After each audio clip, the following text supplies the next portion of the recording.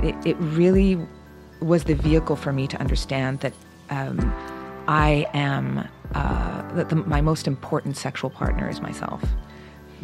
Always. Yeah, I know. I think we just both actually that we were glowing. Yeah. I love that. Yeah, and that's kind of the bottom line, right? Intimate, inspiring, raw, real. Self-love stripped down and amped up. Welcome to Bed Talks by Alice Cass with your hosts, Meg and Sabrina. So, what can you expect from Bed Talks? By exposing ourselves and sharing our no bullshit stories and everything we've learned along the way, we want to inspire you to stand in your worth and step into your feminine power so you can be confidently and unapologetically you. Bed Talks is fueled by our mission to highlight all facets of what it means to be a woman, letting go of ideals of perfectionism, embracing the struggles for the lessons they teach us, and celebrating our uniqueness while laughing and enjoying the wild ride together. Here's to breaking down the barriers, owning our journey, and having fun along the way. Thanks for joining us. Let's dive deep. Sonja Sloane is a pole dance instructor, feminist, and art historian who has been teaching dance for the past 12 years in Vancouver and now in Montreal.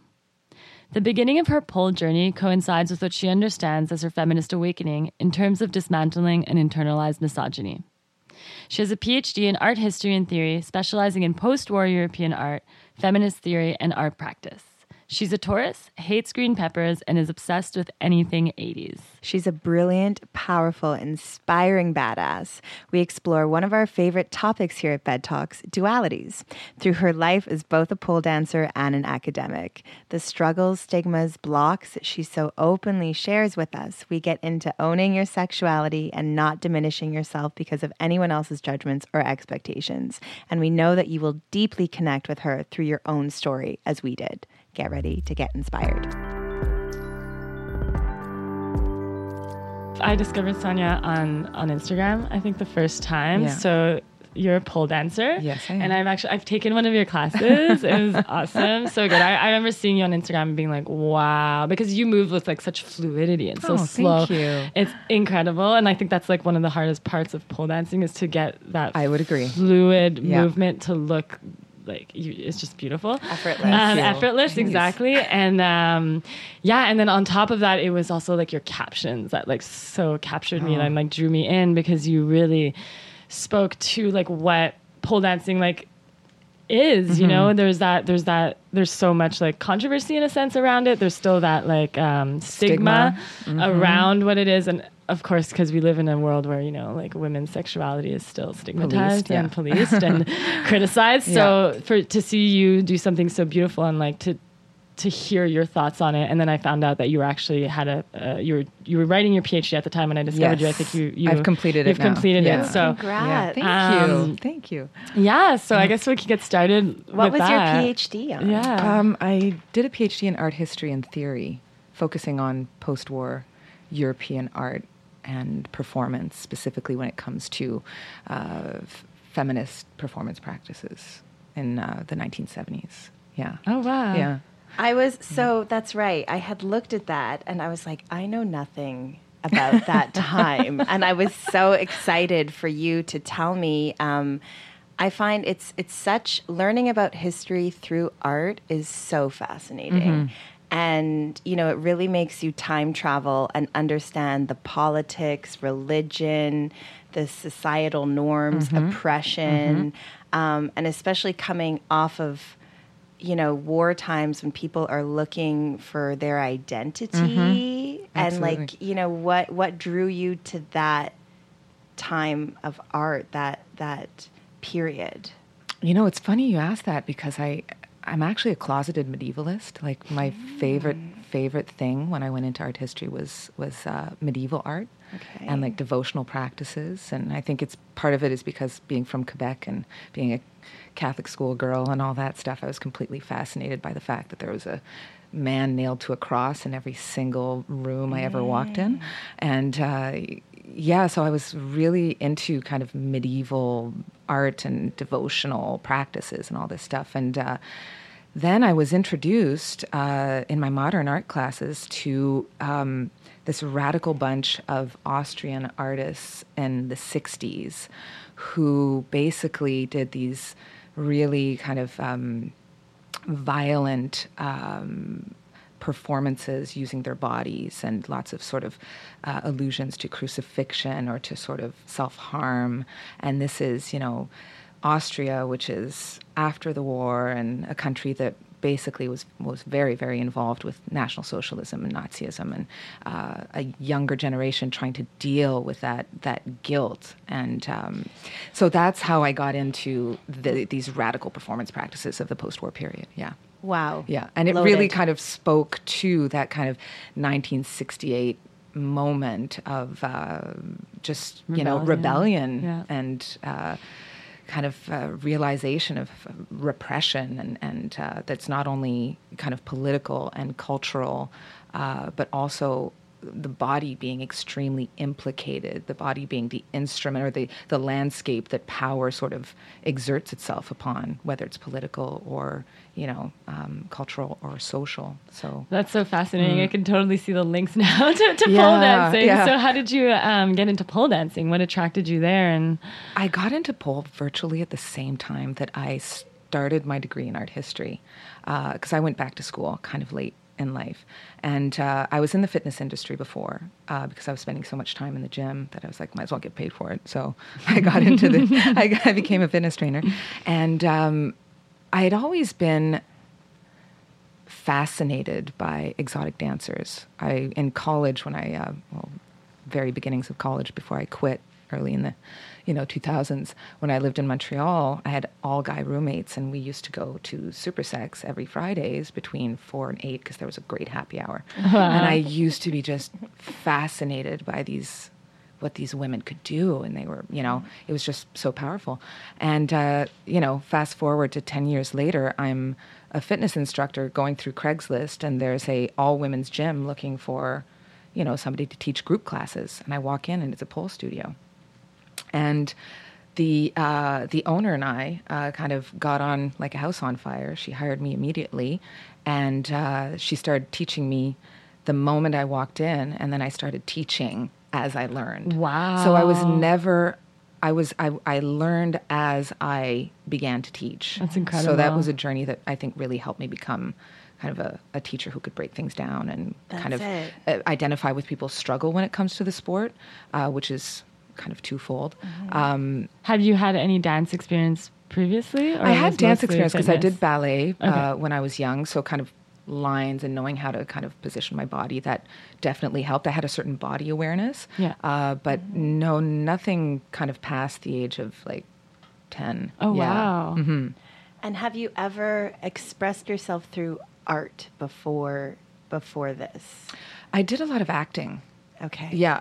I loved being in plays and stuff like that, but never sort of scripted plays. Yes. It was always something that was within a construct that, that gave me limits and that had boundaries, and I needed to perform, which was pretty much life, within those boundaries. Mm-hmm. And it was very unfulfilling. Mm-hmm.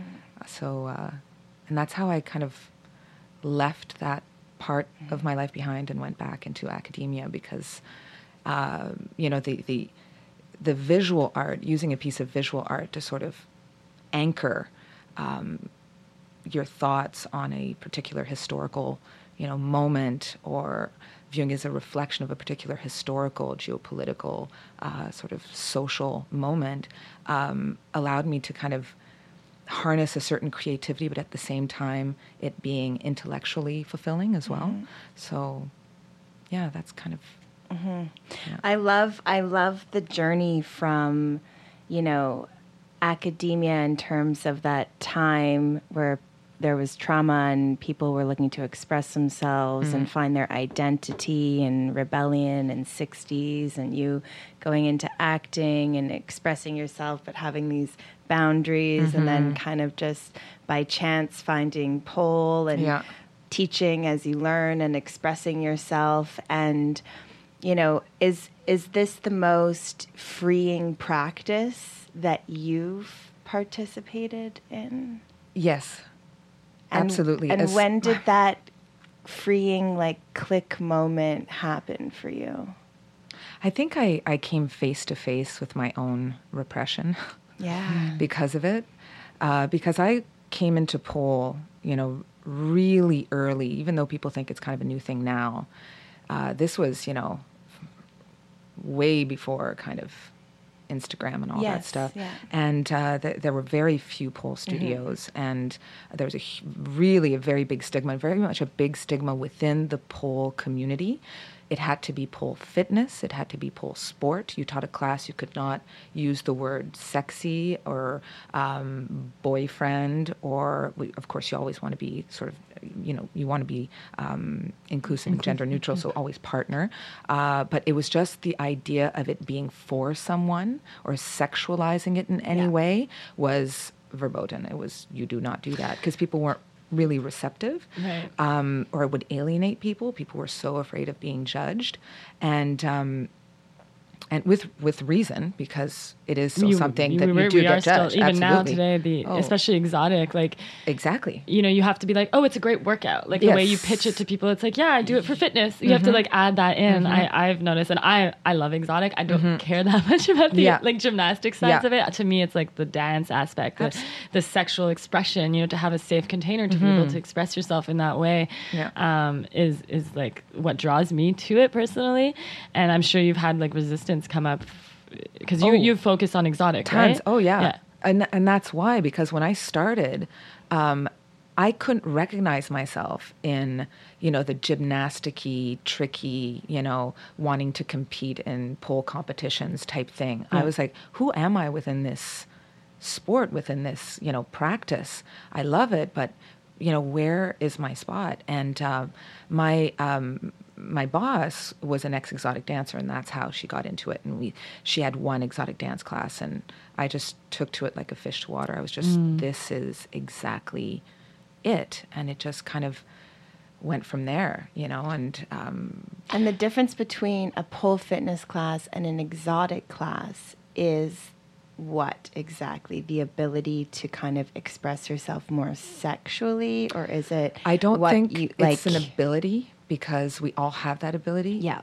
It's a permission. Got it. You have got to give yourself permission to be that way, because that is something that, the entire world polices women on that front, and we police each other, and we police ourselves. So, it was, and that's how the movement got freed up as well. As soon as I sort of gave myself permission to move a certain way and explore what my type of dance was, and not imitating maybe what somebody else was doing that I thought was sexy.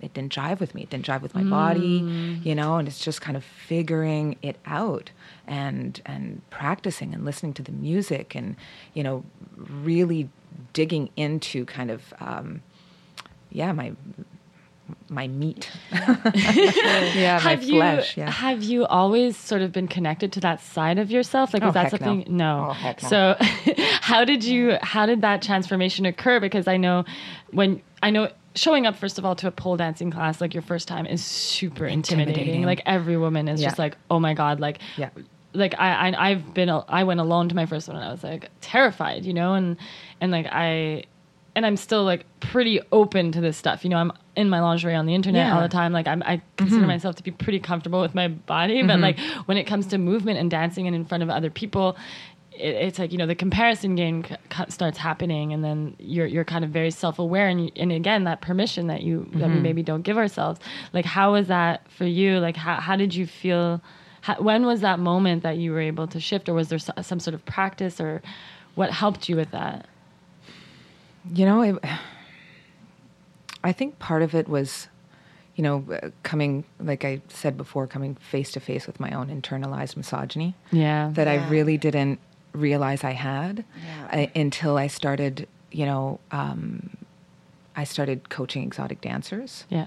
And I had a conversation with my boss at the time and said, but, aren't we just encouraging them to be in a space that is, abusive and all this stuff where they're objectifying themselves? And she looked at me and she said, if that's her choice, that's her choice, first of all. And second of all, my feminism will give her the tools to be able to function within that system and demand more money because she's got, the talent and the practice and the ability to be in a better club and, use this as really treat it as a career and move up and all that. And I was like, wow. My feminism, it was totally wrapped up in a patriarchal notion of what female liberation and emancipation was. It's, wear the shoulder pads, get a job, and be, well, you don't realize how deeply rooted that is and how you're sustaining that. Oh, big time. Even with your feminism, you're sustaining it. For sure. So it was one, that realization, those conversations, and then just discovering dance while I'm teaching. It was really, the way my dance evolved, the way my movement evolved, the way my body opened up to a certain range of motion and a certain way of moving had nothing to do with sort of an aesthetic or wondering if this is going to be attractive to somebody else. Am I doing it right? It had to do with kind of going, I'm going to go to the absolute end of this movement, and I'm going to see where it takes me, whether it's just an arm gesture, a point of your toe, or an extension of the leg. And of course, there's some technique involved in it, and it's kind of exploring that with my students as the years went by and creating this space where, it's just a bunch of women on a random weeknight in their heels and going, okay, let's play, let's dance. This is a safe space. Dust off the patriarchy. Nobody's going to judge you here. Leave it at the door, and just open up. I love that, and I think that it's so powerful to give people the space to get out of their heads and into their bodies. And, that's where I think a lot of people who do the work, the self-work, listen to all the podcasts, read the books, click with whatever mentors out there, you learn to really start to understand that voice in your head. And this is a way to really embody it and really put it into practice. And that the voice is not, those are all the learned, that's the learned shit. Yeah. And the norms and the stuff and the subconscious. And we get so wrapped up in there. And that's when, the chest tightens, anxiety. And so to really, like you're saying, like get out, sure, learn the technique. And we did a dance class and our dance teacher was always like, get out of your head, feel it in your body, feel it in your body. And, and just to give people that space is so freeing. I mean, that's why I'm so attracted to eccentrics, and that's why it feels so powerful for me to give, especially women, that vehicle to get into their body, that safe vehicle. And it's all women, and that's another thing that, like, it wasn't a moment where I realized it. It's the breadth of, the type of women that I've taught. I've taught transgender women, and they taught me so much about how I need to change my language, how much I need to learn, how much I need to understand that what they're going through and the way their body operates and the, whatever point of transition they're in, is, or however they identify is, something that belongs to them and that cannot be articulated within kind of a cis heteronormative perspective that pole dance sort of is complete, not sort of, absolutely is implicated in. I've had women who were in their 70s. I had one woman who was taking, oh my gosh, this story always really gets me. She was in her 70s and Valentine's Day was coming up, and she was very adamant about taking lap dance lessons. And she was taking private lap dance lessons with me for, months before Valentine's Day, and becoming a little bit hard on herself about it and really wanting to get it right. And I said, why this is not going to work if you're, being hard on yourself like this. It's just I feel like I don't have enough time to get this right. I said, well, it doesn't have to be Valentine's Day. And she said, well, then she disclosed to me that she was suffering from a degenerative disease, and this was probably the last kind of moment where she was going to be able to be, sexual or express herself sexually for somebody in her partner, for her partner within, that the time span that she had. And it was like, wow, now I have to think about, people's abilities also, while they're dancing. So it's just everyone has a story. Everybody has a story, and you can't just say, oh, just feel it in your body, because everybody's got so many different issues relating to their bodies. For sure. But at the end of the day, what comes up is that like everyone deserves to like feel that and express that and to feel that side of themselves, whether they're a man, a woman, or however they identify, what their age, their weight, anything. Like I think people have this idea of what it looks like to be a pole dancer or to dance or to express yourself sexually, and it's like so beautiful that like everyone, and it lights something up in you, and it really transforms people. I'm sure you've seen like a transformation in the women that come see you. Like I know our dance classes, like the ones that I've taken, like have changed me so much. Like my confidence, like my ability, even the way that I move, and it's really beautiful. Yeah, you take it out in the world with you. Yeah, like I think the thing that we've been dancing around that we haven't put our finger on, or isn't necessarily pole, but it's the permission to be sexual beings, that women are not necessarily allowed to have their, to be sexual beings within their own right and not for somebody else, and that's always been the problem that I've had with the sexual expression, just because I've always been like the single girl, I've never been in a relationship really, right? and that's something that we've spoken about a lot, Meg, about how like it's always felt like we exist in this world that where sexuality for a woman is reserved within partnership, and it's a performance, and it's for someone else. And dance for me is a place where I'm able to find like dance, lingerie, all these things that I'm exploring now as a woman. It's a place for me to, because I have a hard time even using those things for my partner, for a man, like for me, I'm still uncomfortable with that, and it's still about me, it's still for me, it's still to help with my confidence, my self-love, my self-esteem, my self-worth. Like those are tools for me in a way to express myself, and I still don't use it for the way that typically you would expect a woman to use it, Well, and typically it's expected to be bait, and just like for somebody else. Would you say that pole is a way that you practice self-love and self-care? Yes, absolutely. Yeah, absolutely.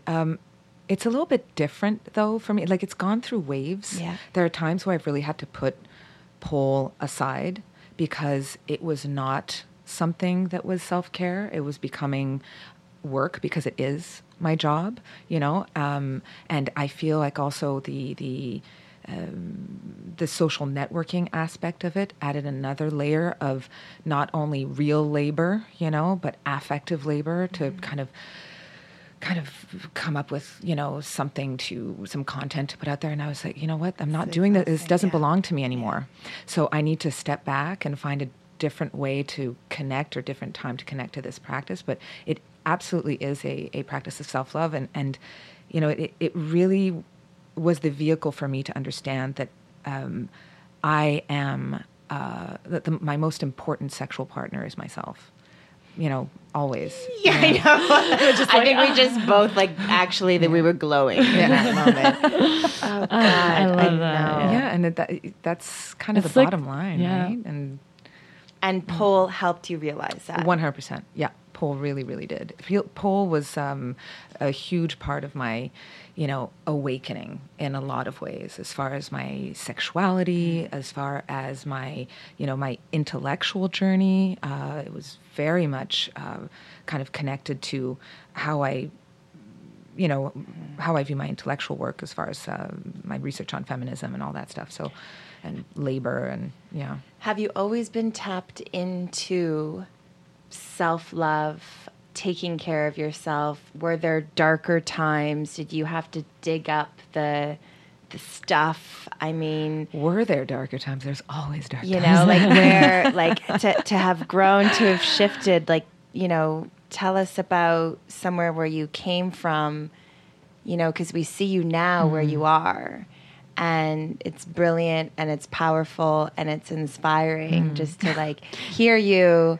And what was your biggest block? I think what was my biggest block still is my biggest block. That hasn't gone away. I think that's something that I'm always going to struggle with is I'm somebody who's very hard on herself and I will punish myself very easily. And I did that with fitness, when I was a fitness instructor, just straight fitness. Yep. It's the idea of either aesthetics or how many weights, how many reps you can do, and kind of always evolving. No pain, pushing. No gain. Exactly. No pain, no gain. And I would use it literally to drive my body into the ground. And I kind of recognized that when polls started, having no relation to quantifiable data as far as, the same way fitness works. And it was just about, wow, I kind of discovered something new with this movement, or I was able to do this new trick in a cool way. And I don't know, it's still like that. I'm still very hard on myself, and I'm still somebody who has a tendency to punish herself. Have you developed any tools to kind of overcome that, or it's being honest with myself, checking myself about it? Yeah. Always movement. Movement is huge with that for me, but it's awareness. I think I've really made an effort to keep myself in check and check in with myself all the time, because I do think that it's a strength as well. Being hard on yourself means, you have a certain work ethic. You are not going to, blame other people for your exactly quality. Yeah. Are you able to put something of yourself out there and really stand behind it and be like, I did a fucking badass job? Or are you like, oh, I wish I did this, or I wish I did that? That's still something I'm working on for sure. It's practice. Yeah, it's. There's always pride in you've done something, but I think that's also part of being a woman. The way we're kind of brought up, we're always, you have to make yourself smaller so that you don't draw too much attention to yourself, that you don't draw the bad attention. And, it's part of that policing thing. It's like, oh, did I do that totally right? I'm putting that out there. I could have done better at this, or I could have. And sometimes you just got to go, fuck it, know? Yeah. Something that I feel like keeps coming up is this idea of like the internal expression, like the way that you feel internally when you're doing something, when you're expressing yourself, and then the reaction around you or the judgment. I feel like that's the kind of constant battle that we face. I think as women, as people, is this idea? It's the duality, like the masculine and feminine, but also the exterior and the interior, like those dialogues, like between those things. Would you have any advice for people who are getting into pole dancing or who want to do exotic and they're dealing with that stigma, or even like me? Like I feel so nervous every time I'm posting. I post pole dancing. I love pole dancing, and I'm just getting started. It's only been a year I'm doing it, and I love sharing my videos. Like people really love watching them. I get really good feedback, but there's always a resistance, and I'm always so scared. Like right before I post, I'm like, is this too much? Like da-da-da. And like I still have that resistance and that judgment coming from myself and that fear of judgment from other people. Like how have you dealt with that stigma? Like have you? Is it something that you still deal with? How did you get over that? It's. I don't think you ever get over it, because we are kind of stuck with that that sort of stigma and that policing. Even when we were talking about at the beginning within the pole community, there's a lot of kind of that type of sort of misogynistic way of looking at dancers who prefer to do it in heels and do exotic dance rather than gymnastic-y or contemporary or whatever. There's a lot of sort of, there's a divide there,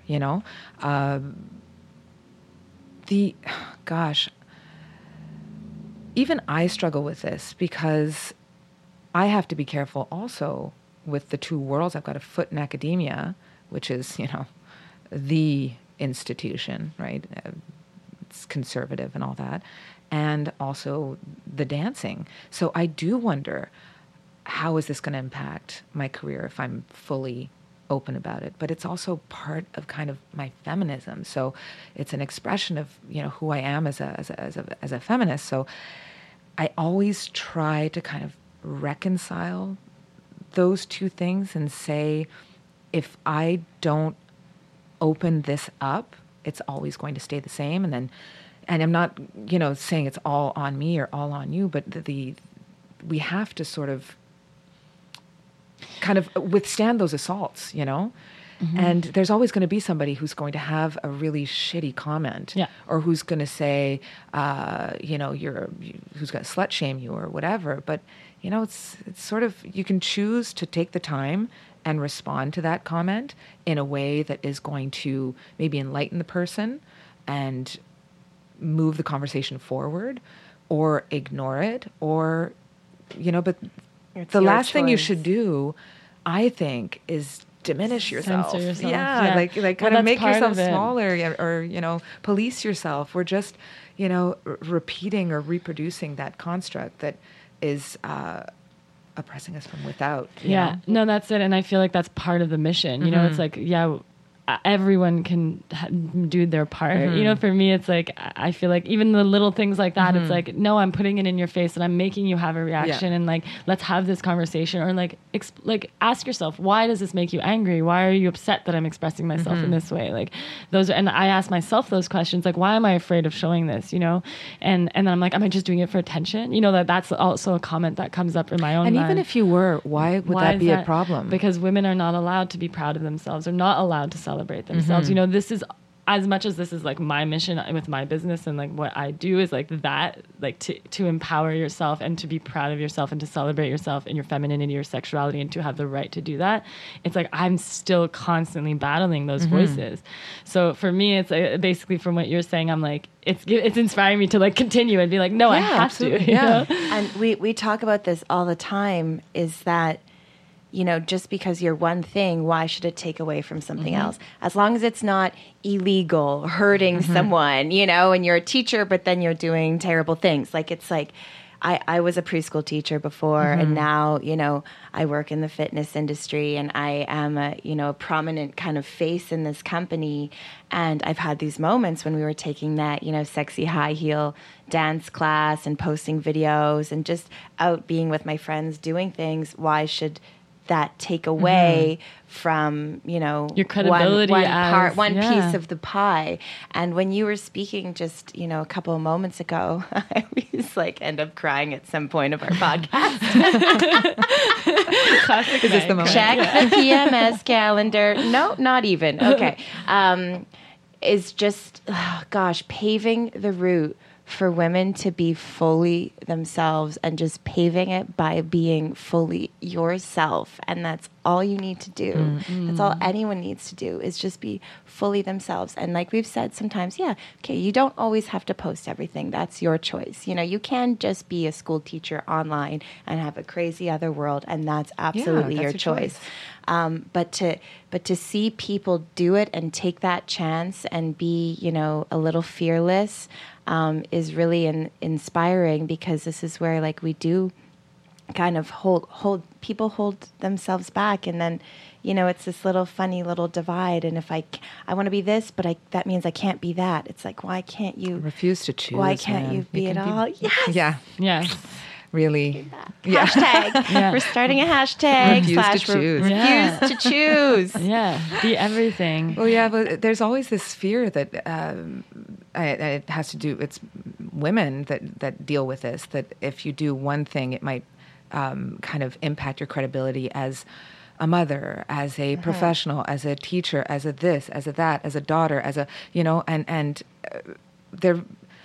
Your sexuality is the only thing that really belongs to you. And unfortunately, if you're not male and identifying with, with that gender, your sexuality is policed. Your body is policed. You've got to fit with certain norms, And so it's really difficult to kind of articulate what is myself, what is the self that I'm putting out there, and am I doing it honestly? Like, is it to get attention? And you were asking yourself, is that bad if I actually want attention? If it's, because any attention is supposed to come from a place of insecurity, of daddy issues, of loose morals. Yep. But the thing is it's such a mind fuck, because we're taught at a young age that the only thing that's important as a woman is to get attention, to get male attention, serving male interests, signals. And that's the thing. That's why we're so stuck and we feel so paralyzed, because we're like, I have this message here that's telling me this, but then I want to do this, and then there's this other message, and then we're completely lost and we just don't know what to do. And that's anymore. how we police each other. Yep. And that's how society, or the system is ingrained in us, to police each other. Yeah, to keep and us, to not like the girl who's doing it like that, and or not like the exotic dancer, or not like, or be, to and judge her and to look down on her and to be like, oh, like, you're an exotic dancer though. To me, I always say, people are like, people have asked me like, oh, are you, do you want to be a stripper? And I'm like, you know what? I did? Big deal. I am those women, to me, I'm like, wow. Like I'm very impressed. Like I don't think I could do it. Like I would be just terrified. And like to put yourself up there and to like own your sexuality in that way and in front of people, and to be able to withstand that type of attention, that type of male attention that you can't really control. You're in an environment where you're being sexualized. And to play with that type of energy and to show up in a powerful way, to me is like holy shit. And I do think that pole now, especially since exotic dance, and I feel very kind of conflicted about this and very wanting the pole community to talk about it a little bit more. And this has come out a little bit in the past couple of years with the hashtag not a stripper thing on Instagram. That pole, if you're going and you're paying for a class and you're putting on your shoes and you're dancing and you have this safe space to do it, you have to understand that that's a very privileged way for you to exercise this unleashing of your own sexual self. When other women do have to do it or choose to do it for a living. And so I have a big problem with the pole industry, or sort of the aesthetics of exotic dance kind of being glamorized in a way, because we're doing it by choice. Yeah. In a way that the exotic dance and, the work, the labor that women do in sex work, any sex work, is put down and stigmatized and left behind. And that is something that I wish, especially girls that do exotic dance for a hobby, would want to talk about more. And not put, because hashtagging not a stripper is completely it's keeping them down. It's oppressing them. It's making it's not that divide, keeping someone down. It's sex work is work, and it's important work, and it needs to be recognized as such. So do you think that moving forward, is this kind of almost like a goal or a mission, or is there anything that you see in terms of yourself, your role in the future within this kind of pole? I mean, when you guys were talking a minute ago, I just was like, wanted to shout out that like it just feels like this sexual redemption and like taking it back, Is there something that you see yourself, or a role that you play, or how you want to get your voice out there with either people in the industry, new, like somewhere that you want to take this? Like you're like, I'm here.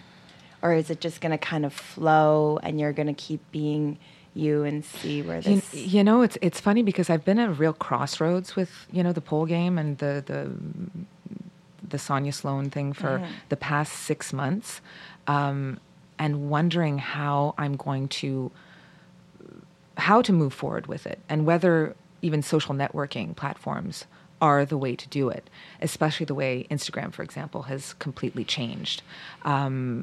And the shadow bans and all this stuff, and the way now it's so embroiled with production and the reproduction of wealth and capitalism. It's all about selling and stuff.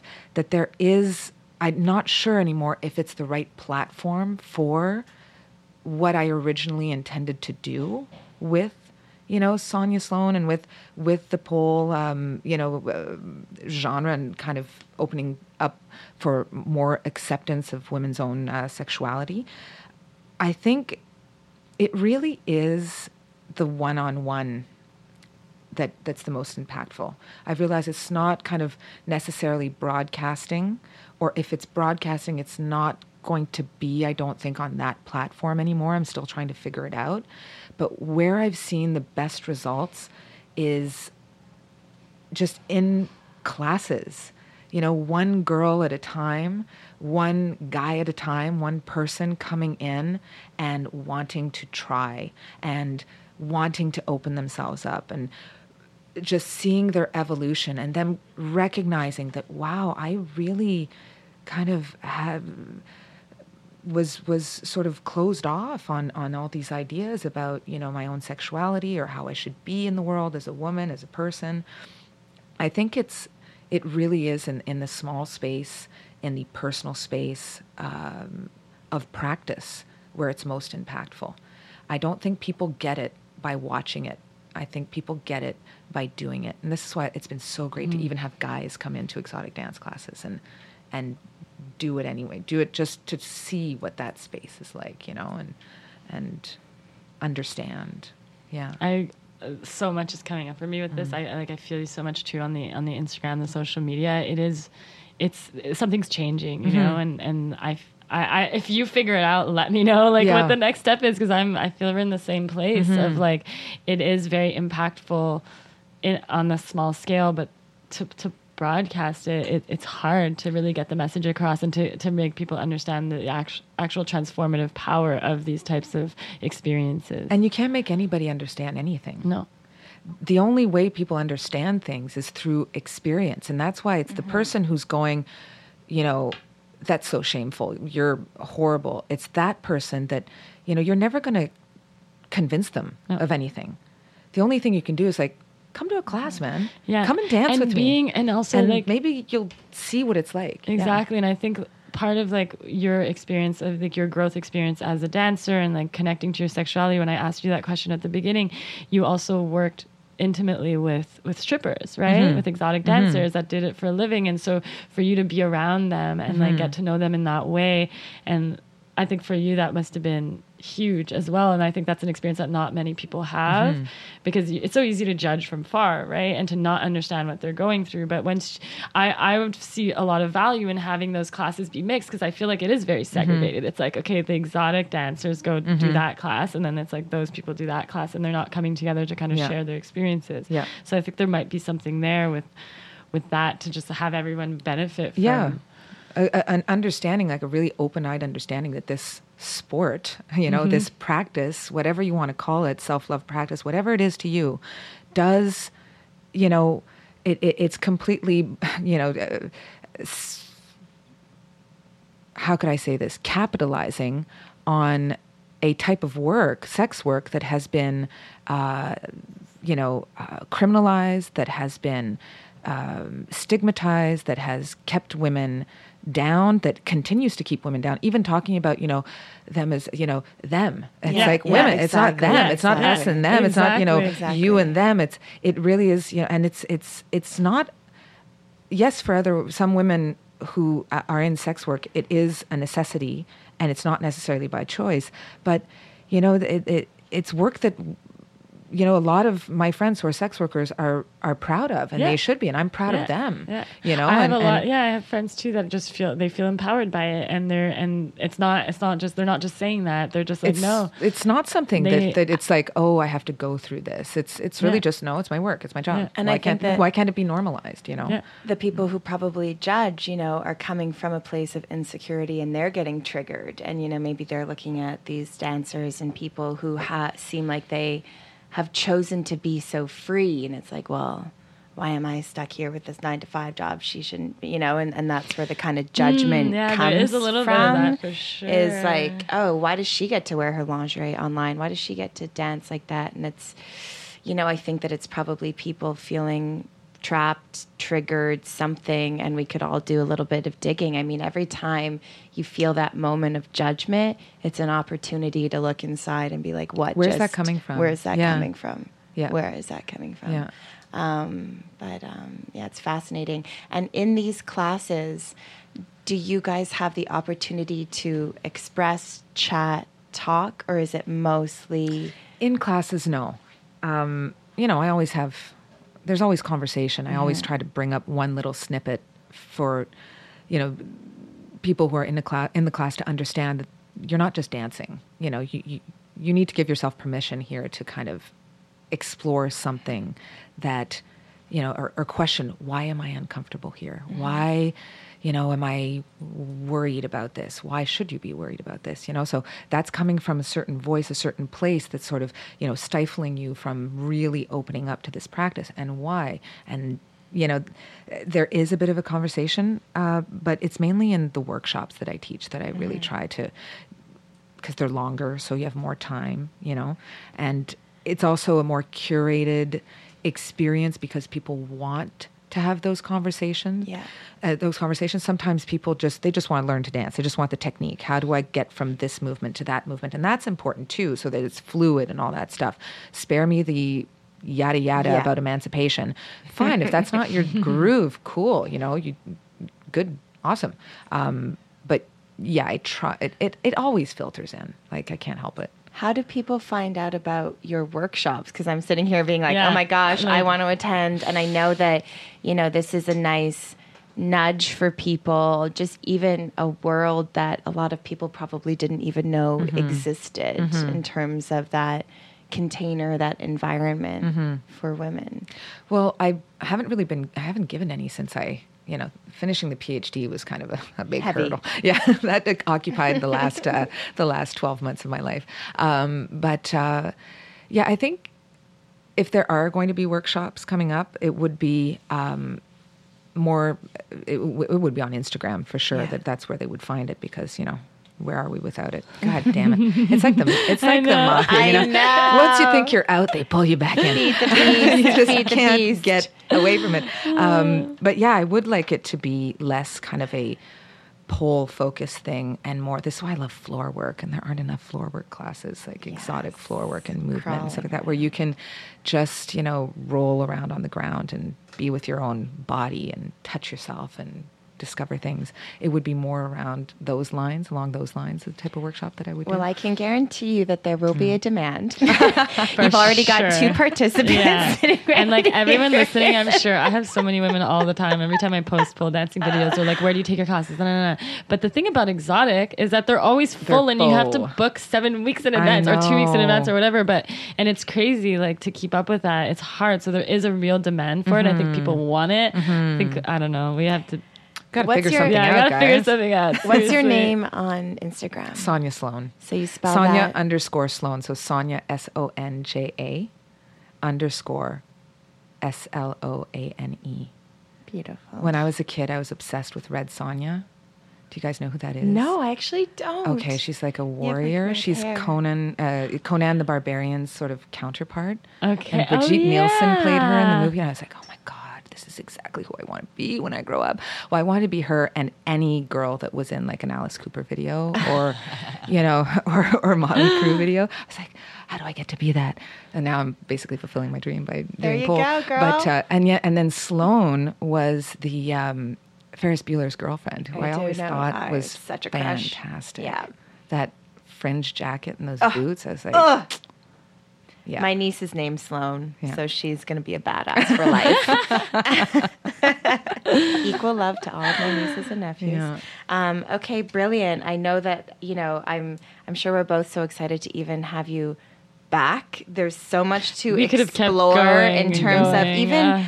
You're really getting me thinking about art and feminism, through the decades, and political expression through the decades, and just everything. I mean, I know it's just a powerful topic. Yeah. And those conversations from the 70s, like the second wave, and is really kind of appropriate to talk within the context of pole because of, how essentialist it was, and women, it was really viewed as just articulated as, very trans-exclusive type of feminism, and we've got to open up the idea of what, female sexuality is, regardless of, the biological, sex you were born with. So, so it's good to kind of re-examine the struggles of the women in the 70s to kind of go, okay, what can we leave behind? What can we not throw out, the baby with the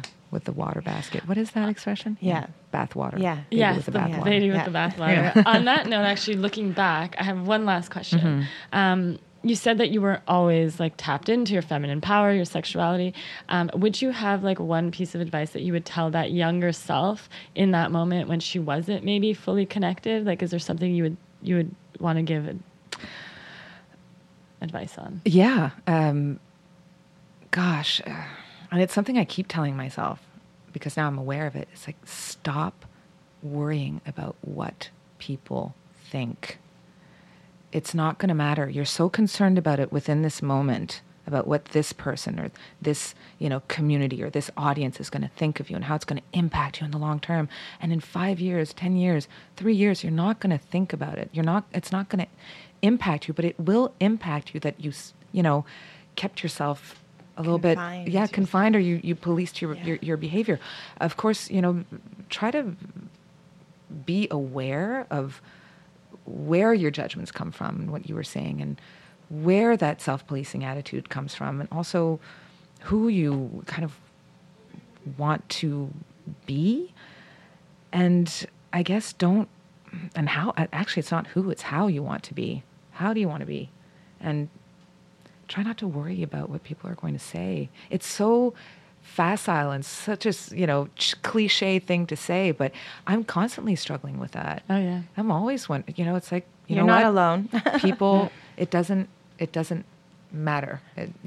And it's a reflection of everything takes practice. So the more you can just lean into that, okay, that one post or that one thing I'm going to say or that one family, whatever I'm going to do, that more you can just do it one instance at a time without lean into caring. The discomfort. It becomes you. Yeah. You practice the kind of person that you want to become. It's literally practice. Like, don't pack your bags. Don't go on the guilt trip. Yeah. Even before there's a guilt trip, you're packing your bags, getting ready for it. So you're sort of, it's just try not to that's so give funny. a fuck. Someone literally just told me, she was like, drop your bag of shit. Like my spiritual healer that I go see. She's like, drop your bag of shit. Just like literally drop it. And it's the stories that we tell ourselves. It's like you're there and you're constantly. It's like it's enough. Like own it. I have a friend, I'm dying, and he's always telling me to empty my backpack. There you go. We're all carrying these bags, That reminds me of such a great song, Erykah Badu, Bag Lady. Oh, you need to put that on. It's so good. Thanks for tuning in, hanging out, and being part of this self-love journey with us. We're in this together. Help us spread self-love by taking a selfie and letting us know how you practice self-love, or by sharing something that inspired you from this episode. Be sure to share it in your stories, tagging at Alice Cass Lingerie with the hashtag BedTalksByAliceCass so we can repost you.